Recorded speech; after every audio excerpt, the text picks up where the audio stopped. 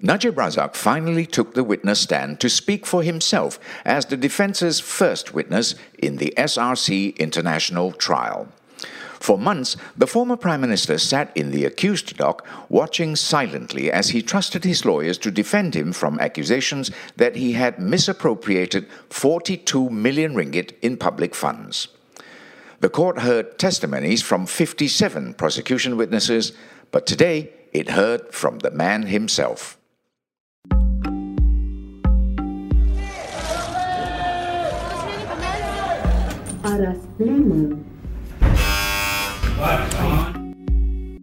By the Malaysian Insight, this is The People versus Najib Razak.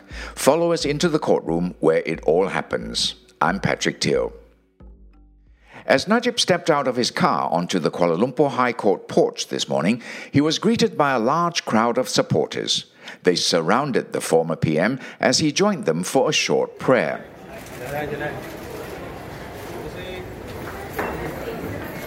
Dressed in a bright blue suit and a red tie with diamond patterns on it, Najib quickly made his way to the 5th floor of the court and into Judge Muhammad Naslan Muhammad Ghazali's courtroom.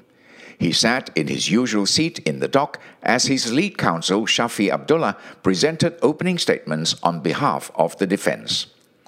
Then at 10:30 a.m., the former Prime Minister was called to the witness stand. He is the first Malaysian ex-Prime Minister in history to defend himself in a court of law.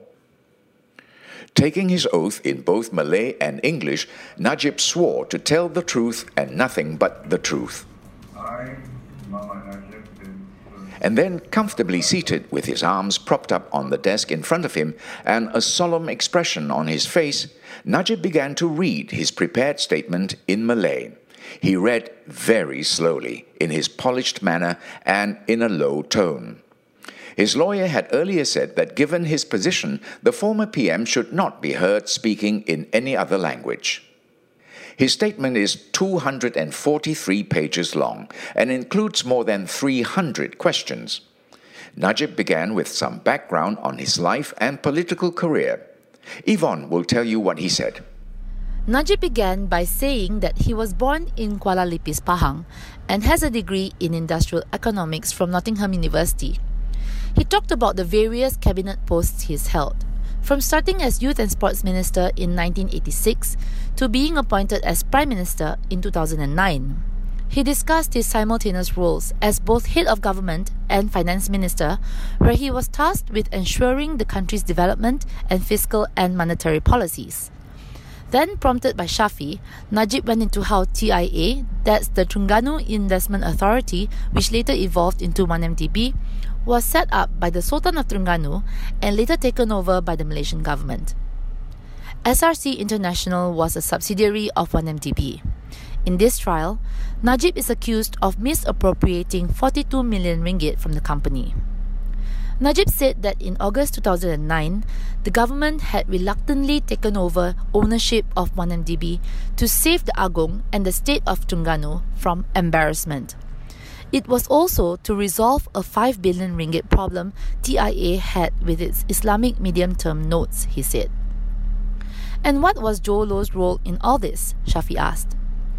He was a close friend of Sultan Mizan Zainal Abidin of Terengganu, who was also the Agong at the time. He was also close to the Sultan's sister, Najib answered.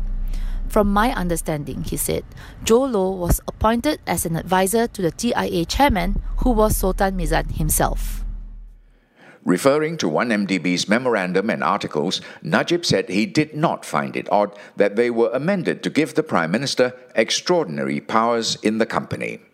After all, he said, the Prime Minister was also given powers to appoint the board of directors at other government-linked companies such as Petronas, Khazanah and Telecom. And besides, he was never shown the M&A, and he never forced these provisions to be inserted. He said he never got involved in 1MDB's management either, and only dealt with its CEO and chairman. The court then took a short break, and Najib went down to the cafeteria where a large group of supporters were waiting for him with a breakfast of nasi lemak and kueh. And they all wanted to take selfies with the former Prime Minister.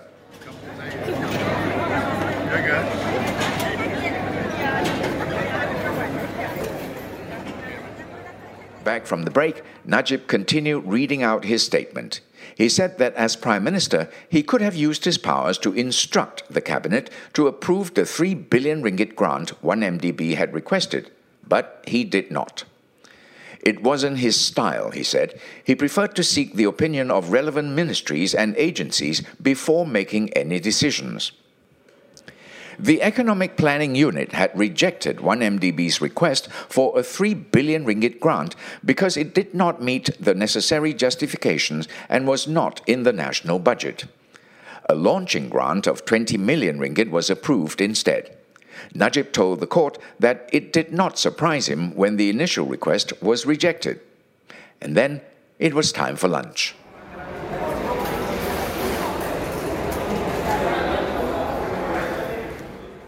When court resumed, Najib continued detailing how it came to be that the Civil Servants Retirement Fund, KWAP, gave the first 2 billion ringgit loan to SRC.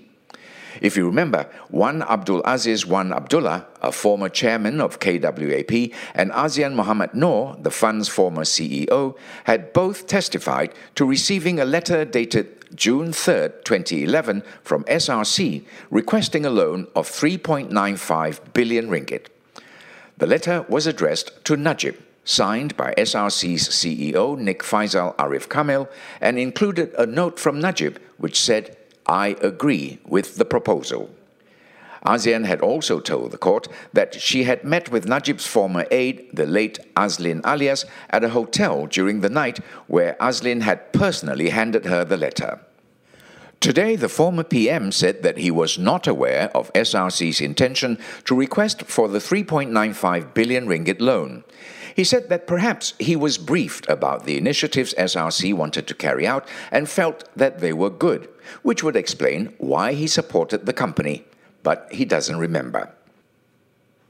He said that there were times when he had indicated his agreement to a particular proposal, but later, after being advised by certain parties, changed his mind.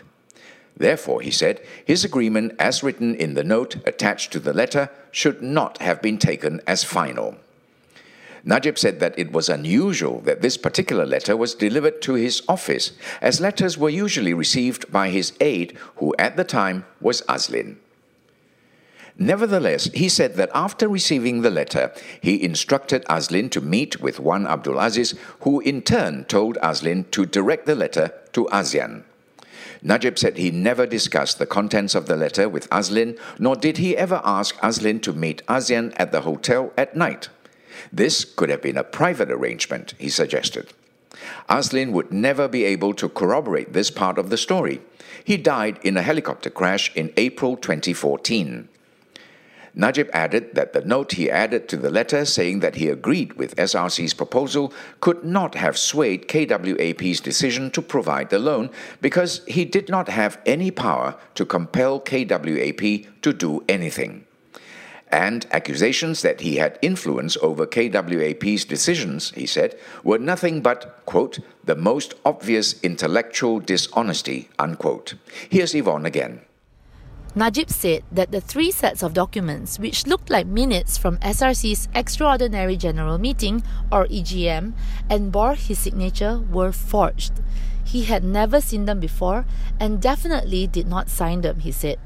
He said that he was shocked, and we hear that a lot, to hear former SRC Chairman Ismi Ismail's testimony that documents had been brought to him for approval before they were presented to SRC's Board of Directors. Ismi should know better, given his experiences in other government-linked companies, he said. Najib added that such claims did not make any sense. He asserted that he certainly did not sign any documents instructing the board on issues that they should resolve first on their own in the company's interests.